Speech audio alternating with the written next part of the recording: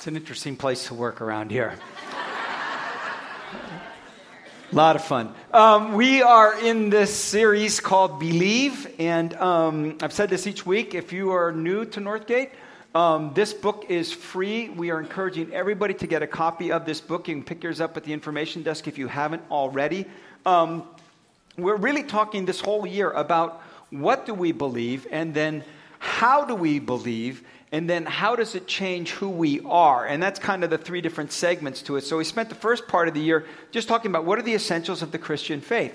What are the things that we say we believe? And then this next section, which is where we're in right now, is, okay, if that's what I say I believe, how does it make a difference in the way that I live my life? And it's all about how do I believe? How do I live out these beliefs? Because I can say a lot of things I believe, but what I truly believe is shown in my behavior and in my actions. The ultimate goal in all of this, and this is what we're going to pick up again in the fall after summer break, is we're going to be talking about, so how does that change who I am? So it's about believing, understanding. It's about believing, acting on it or living it, and then believing as in becoming the person God intended me to be. So for the last couple of weeks, particularly in this section on how do we believe, we're talking about the value of community, that my faith grows in a faith community, that I'm challenged, I'm stretched, I'm taught, I'm interacting with other people, and my beliefs solidify, they get challenged, and they grow to better understanding of that. And the last 3 weeks, or the previous 2 weeks up to today, is how does that actually work itself out? And a couple weeks ago, we talked about the idea that we are all gifted and shaped by God uniquely to make a contribution. And your talents, your abilities, your spiritual gifts, all that experience that you've gone through in your life, God has used to shape you because He's got something for you to do with that. And last week we talked about the importance of our time, that we take those gifts and then we offer our time for using those gifts in serving the Lord. And today we're going to be talking about giving of our resources, which is code word for money. Okay? Because that's what we're going to be talking about today. And by the way, Jesus talked more about how we handle our possessions and our money and our attitudes towards those things than any other single topic. All throughout the Old Testament, all throughout the New Testament, it is one of those things that is talked about over and over and over again. And the reason for it is that, as Jesus put it, where your treasure is, there your heart will be also. And Jesus talked about it. He taught about it. The early church practiced this generous living idea that we talk about around here. And Paul wrote about it onto the Mediterranean churches. And we're going to look at one of his letters together this morning. If you want to take your Bible, we're going to be 2 Corinthians, which is actually just a letter that Paul wrote to a group of people in a city called Corinth. And he wrote these words to them in 2 Corinthians chapter 8, beginning in verse 7. He wrote, "Since you excel in everything, in faith, in speech, in knowledge, in complete earnestness, and in the love that we have kindled in you, see that you also excel in this grace of giving. I'm not commanding you, but I want to test the sincerity of your love by comparing it with the earnestness of others. For you know the grace of our Lord Jesus Christ, that though He was rich, yet for your sake He became poor, so that you, through His poverty, might become rich." Turn over one page, chapter 9. Verse 7, "Each of you should give what you've decided in your heart to give, not reluctantly or under compulsion, for God loves a cheerful giver. And God is able to bless you abundantly, so that in all things, at all times, having all that you need, you will abound in every good work. As it is written, they have freely scattered their gifts to the poor, their righteousness endures forever. Now he who supplies seed to the sower and bread for food will also supply and increase your store of seed and will enlarge the harvest of your righteousness. You will be enriched in every way so that you can be generous on every occasion. And through us, your generosity will result in thanksgiving to God. This service that you perform is not only supplying the needs of the Lord's people, but is also overflowing in its many expressions of thanks to God. Because of the service by which you proved yourselves, others will praise God for the obedience that accompanies your confession of the gospel of Christ, and for your generosity in sharing with them and with everyone else. And in their prayers for you, their hearts will go out to you because of the surpassing grace that God has given you." Excel, he says, in this grace of giving. Jesus talked about it more than anything else. The early church practiced this generous living and generous lifestyle. And Paul wrote about it. Why so much talk about it? Why is it so important? I think because it is a revelation of our hearts. And in this section that he talks about, he tells us how that works itself out. That he talks about living generously because, first off, because generous living is an expression of grace. Now, you may not have thought about it that way, but that's actually what he says here in verse 7. He says, since you excel in everything, in faith, in speech, in knowledge, in complete earnestness, and in love we have kindled in you, see that you also excel in this grace of giving. Now, you may not have thought about it, that giving is an act of grace, but it really is. In fact, they have the same root word in the Greek. It's the same word. Grace and gifts and gratitude, they're all come from the same root word. That we've been recipients of God's grace, and out of our sense of gratitude to Him, we give as act of grace to other people. And he says that's how it works. That this is actually an expression of God's grace. He talks about excelling in this grace of giving. Now, this grace of giving, excelling in grace of giving, is really about generous living. It's not just about giving, it's about generosity. Because see, giving is an action, but generosity is an attitude. Giving is an event, but generosity is really an orientation. In giving, I use my head. I think about giving. But generosity, that's an expression of my heart. And that's what he's talking about here. Now, let me give you a little bit of historic background to give you an idea of why did he write this letter? Well, the Christian church was birthed in the city of Jerusalem. These first believers were actually Jews who had become to believe that Jesus was the promised Messiah, and they put their faith and their trust in him after his death and resurrection. And so they were now Christians, but they were Jewish Christians. And in the city of Jerusalem, they were going through a very difficult time. Part of the reason was that we know that there was a famine in the land around that time. But for whatever all the other reasons might have been, the Jewish Christians, particularly in the church in Jerusalem, were suffering financially. And so what Paul did is he started a GoFundMe campaign. Only he didn't have the internet, so what he did was he wrote letters. And he wrote letters to all these other churches all around the Mediterranean and told them about the need over here in Jerusalem and just said, hey, if everyone in all of our churches takes up a collection, we can help those who are in need back in Jerusalem. And that's what they did. And if you read in 2 Corinthians chapter 8, a little bit earlier on, he talks about the churches in Macedonia and how even in their poverty, out of their extreme poverty, it says they gave above and beyond. And so now he's writing to the Corinthian church and he says, listen, all these other churches, they've done great. And you guys said you'd be in on it and you made all those pledges. But he said, now it's time to pay up. He says, listen, you excel in your faith and the way that you are growing as a church. When it comes to faith, it's like if he was given a report card. When it comes to faith, A+. When it comes to speech and saying the right things and talking the right way with each other, A+. Knowledge, you know the word, you've studied, you're learning, you're growing, A+.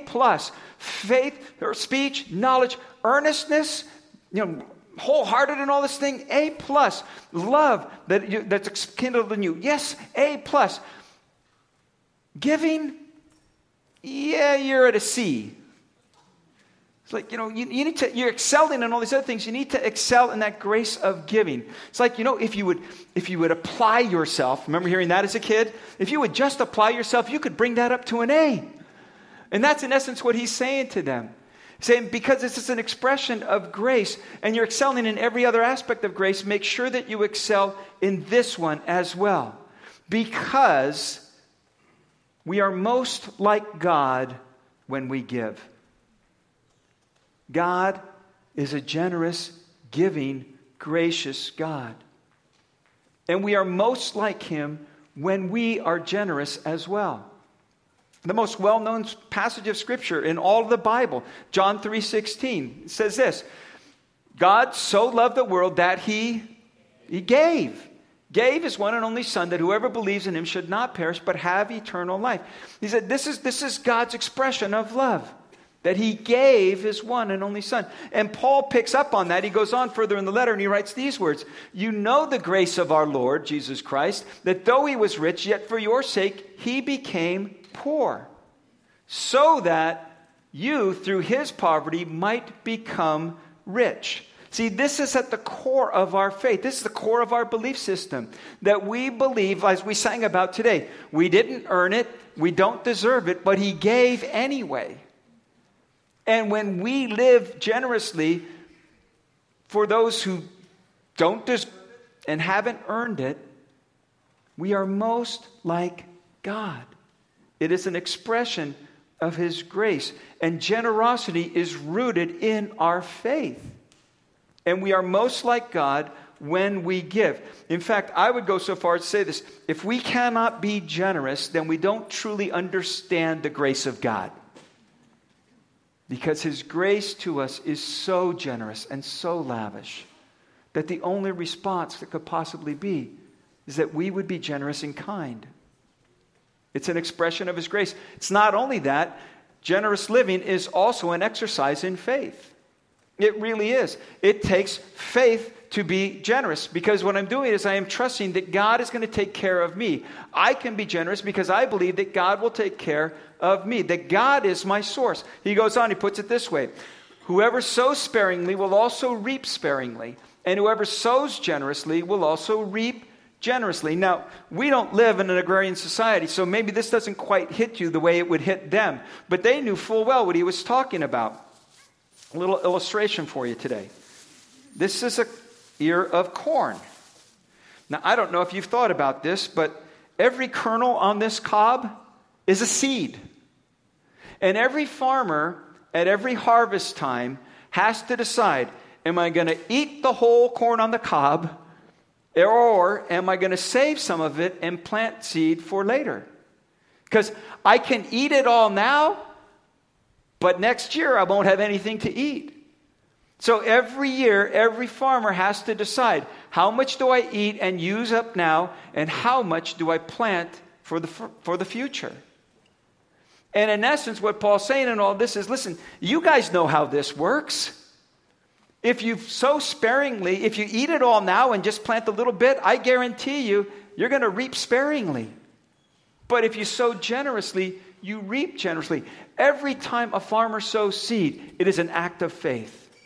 Because he has no idea what the weather conditions are going to be like this year. They don't know if it's going to be a drought or a deluge. They have no idea. And they won't know until a year from now. And you and I have that same decision. It's really a step of faith. Will I live generously, or will I eat all my corn now? Will I sow some of that and use it for God's work? The right answer is live generously, sow generously. Because you reap generously when you sow. He says the best way to live is to live a generous life. Now, if you're here for the first time, or you're new to Northgate, or you're new to church or anything like that, you think, oh, there they are, they're church talking about money again. Listen, I'm not even talking to you, although I really do believe generous living is the best way to live. This is for Christ followers. Because if I'm a Christ follower, then I'm saying I have put my faith in him, and God is going to take care of my needs so I can be generous with the resources that he's given to me. How do you learn generosity? Well, Paul went on and he laid it out for them. He put it this way. This is how you do it. This is how you grow in generosity. First of all, he says, each of you should give what you've decided in your heart to give. Not reluctantly or under compulsion, for God loves a cheerful giver. Now, let me break that down, because this really applies to every one of us, because that's what he says. Each of you should give. This isn't all skate. Every one of us in this room. He says, you have to make that decision. Now, around here, when we talk about living generously, we talk about it being planned, we talk about it being a priority, and we talk about it being proportional or percentage of your income. And the reason for that percentage part is, and that's the way that God designed it, by the way, all the way back in the Old Testament, he talked about this 10% or the tithe. Now, we're not going to be legalistic around here, but I'm just telling you, the reason for the percentage idea is everybody can do it. Because it's not an amount. If there was a set amount, then it would leave some of us out. And for some of us, that would be huge. And for some of us, that would be nothing. But when he makes it percentage, then everybody gets in on it. And so he says, each of you should give, now he goes on, what you've decided in your heart to give. That means you need to think about this. That this is something that is planned. And it should be done thoughtfully, and it should be done prayerfully. That you need to stop for a moment and say, okay, if I'm going to do this, because each of us should do this, then how do I do this? I should decide in my heart. I've got to be convinced of this. I've got to make that step of faith myself. So he says, decide in your heart. And you should do it willingly, not reluctantly or under compulsion. In other words, he said, you make it a priority. You just say, I'm going to do this. This is how much I'm going to do it. And I'm going to do it wholeheartedly. Now, over the years, we have encouraged people with something we've called try the tithe. And maybe you've done this before. A lot of us in this room have. In fact, I would tell you, of all the churches that I've ever been associated with in ministry or even attending, this is the most generous group of people I have ever been connected with. Really. Really has. And it's so gratifying to know that so many of you already know this stuff. You already understand what it means to live a generous life.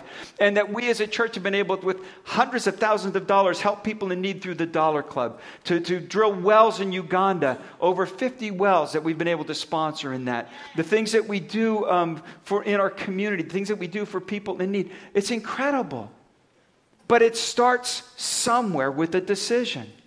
And so he says, each of you should do this. And you decide in your heart what it is it's going to be, and then do it reluctantly, not reluctantly or under compulsion. For God loves a cheerful giver. See, if I'm motivated to give out of guilt or arm twisting or out of a desperate need that I hear of, then I might give, but it will probably be on impulse. It will not be consistent. It'll be very sporadic. But he says, no, this should be something planned. It's a part of your regular, everyday life. It's how you handle your finances. And when you do that, he says, God is always faithful. You can trust him because God is faithful. He goes on, he puts it this way, that God is able to bless you abundantly, so that in all things, at all times, having all that you need, you will abound in every good work. We have never, under compulsion, made anybody try the tithe. We've always given an opportunity to everybody. We teach about it, we explain about it, but we never twist somebody's arm. We never sit down and say, okay, how much do you make? Okay, well, then we expect to see this much. That's not how it works. You make that decision. And once you take that step of faith, God always shows himself to be faithful. And this is what Paul is saying to them. In fact, I think this is a part that might help you, if you're not already living this generous lifestyle, might help you do this, is understanding how God will always provide for you. So I would like us all to read this out loud, because this is really, really important. Okay, so read it out loud with me, would you? God is able to bless you so that in and at having you will abound in. See, I want you to notice the alls. All things, all times, all that you need, every good work. Not just sometimes or every once in a while or a little bit here and there. He says, no, you trust me. You put your faith in me. I will show you my faithfulness. It's a step of faith. It always has been and it always will be. But here's the deal. When you take that step of faith, when you give that expression of God's grace, generous living has an impact on eternity. It impacts eternity. When we are generous, then God takes what we offer to him and he uses it to do work for eternity in people's lives. Now, this is the part that sometimes gets distorted, because there are groups of people who talk about the whole abundant living and the all times and all places, and everything you need and all that kind of stuff, but they forget the reason for all of it. And by the way, it doesn't it doesn't help things at all when a televangelist decides he needs a $54 million jet, because the other three that he already has isn't fast enough. Okay, that is not what this is all about. And that kind of teaching, I think, just destroys everything else. That is not the purpose. It's not for us to, on our own selfish desires. In fact, he goes on, he explains what it's for. He says, you will be enriched in every way so that you can be generous on every occasion. And through us, your generosity will result in thanksgiving to God. See, here's the part that we often forget. It's the so that part. Why would God bless me? If I give, why would he give me? Why would he be faithful? If I give, why would he bless me? Why would he give me such abundance? Why? Because so that you can be generous. He blesses so that you can be generous with what he blesses you. And when you prove faithful, he blesses you so that you can be generous. Not so that you can buy a $54 million jet plane. But so that you can help other people. We forget the so that. Now, there are benefits. There are personal benefits that we do derive from generosity. In fact, a number of studies have been done. They call it the paradox. There's actually a book has been written, The Paradox of Generosity. That actually when we give, we benefit more from it. And a number of studies have gone on over and over the years. And they have found, here are some of the results. They've actually hooked people up to like an MRI and done brain scans as people were doing generous acts or giving away. And what they found is that the reward center of the brain lit up during acts of generosity. That they have found that acts of generosity release endorphins into our bloodstream. That serotonin and dopamine actually increase, those levels increase when people are generous. They have found that people who live a generous lifestyle tend to be more physically healthy, emotionally healthy. They actually have found that generous people tend to live longer than those who are not. Which maybe we should change our core value from generous living to be generous or die. But I don't think that would go over quite as well. But the truth is, God actually hardwired us up in such a way that we live a better life when we live a generous life. That really is the case. But it's not just the personal benefits. It goes on and it has impact on other people. Again, he goes on. He says, because of this service by which you proved yourselves, others will praise God. For the obedience that accompanies your confession of the gospel of Christ, and for your generosity in sharing with them. You know what we have found, particularly with the Dollar Club? When we have helped people in need, people who didn't go to our church, people who weren't even Christ followers, when they received a gift and help for a particular need in their life, through our Dollar Club, people have said things like, wow, the church is giving money?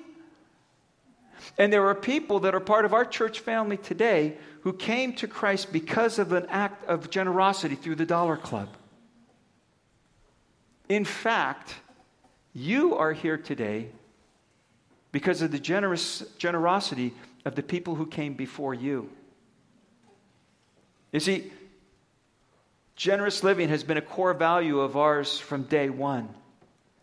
When we were first meeting with that original group of 12 adults in my living room, and we were talking about what it would mean to be a church for unchurched people, one of the things we were talking about is the idea of this. Listen, if we're going to reach unchurched people, then that means they're not going to be used to this idea of giving. They're not going to understand God's economy and how generous living works. So we are going to be paying the way for those who are not yet here.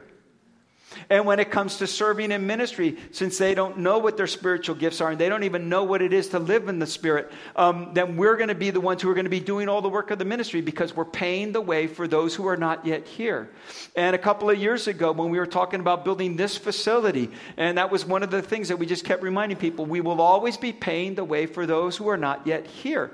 And you are here because of people who generously gave in advance for you to be here. And now you and I have a chance to continue that legacy by our generosity, paying the way for those who are not here. That's how God's economy works. And over the last 28 years, that's how we have seen it work itself out in our faith community. So he goes on and he finishes with this. So in their prayers for you, their hearts will go out to you because of the surpassing grace that God has given you. Here's what happens when you decide to live a generous life. Your belief becomes actual trust. And when you decide to live generously, it transforms your giving into true acts of compassion. And like Jesus said, it changes your heart. Giving opens the door to faith, and faith opens the door to giving, which opens the door to faith, which opens the door to giving. And that's what he meant when he said, see to it that you excel in this grace of giving. Would you bow your heads with me?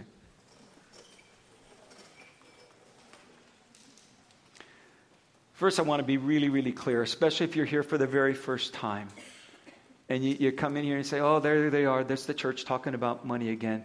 I want to be very, very clear. We are not talking about buying your way into heaven. We are not talking about earning God's love. He has already given that freely as an act of his grace. He loved you, gave his one and only Son, who gave his life on a cross so that you could enter into this life that he has for you. And if you've not made that decision yet, you can do that today. But today, what I've really been talking to mostly is Christ followers. That you know the grace of God, Paul wrote. You know his generosity. You know his love. So live generously. Give as an expression of his grace. Give as an act of faith. Give and make a difference for eternity. And maybe you're here today and you already know this generous living reality. You've experienced it. You're living in it. And that's great. And I just want to encourage you and thank you for that. But also encourage you that maybe there's a new step of faith for you. Maybe you're here and you're doing kind of, I'm doing good on the tithe. But maybe for you today, God's speaking and you're just saying, it's time to excel and step it up a little bit. Maybe this whole idea of regular percentage giving is just like, whoa, that's a lot. And maybe 10% sounds huge to you. Then start at 5%. Start at 9%. I don't care. But start regular percentage giving. Plan priority giving. We'll never twist anyone's arm about this, but we will encourage you to take new steps of faith. And you will always discover that God is faithful. So wherever God is speaking to you, I understand that this is a big step. I think getting serious and being generous with our giving is maybe the biggest step that we take outside of that first step of faith. But if God's speaking to you and just saying, you know what? You can grow in this. You can excel in this. And you're willing today to just say yes to God, I'll take that step of faith. I know it's a big one. And actually living it out is going to be a little tough. But I would love to pray with you and for you as we close.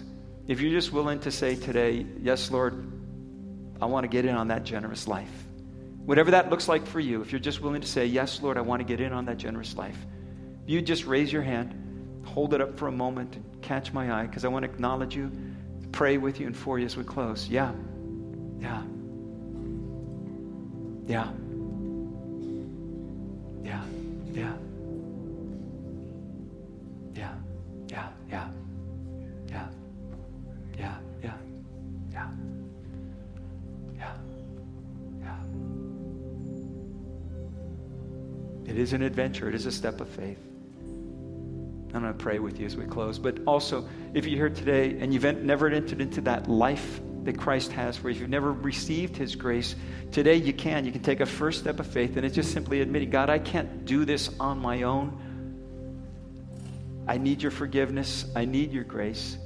I want the life that you have for me. And today you can take that first step of faith. And if you've never done that before, but today that's where God's speaking to you. And I know it's not what we talked about today, but it could be where God's speaking to you. And I want to give you an opportunity.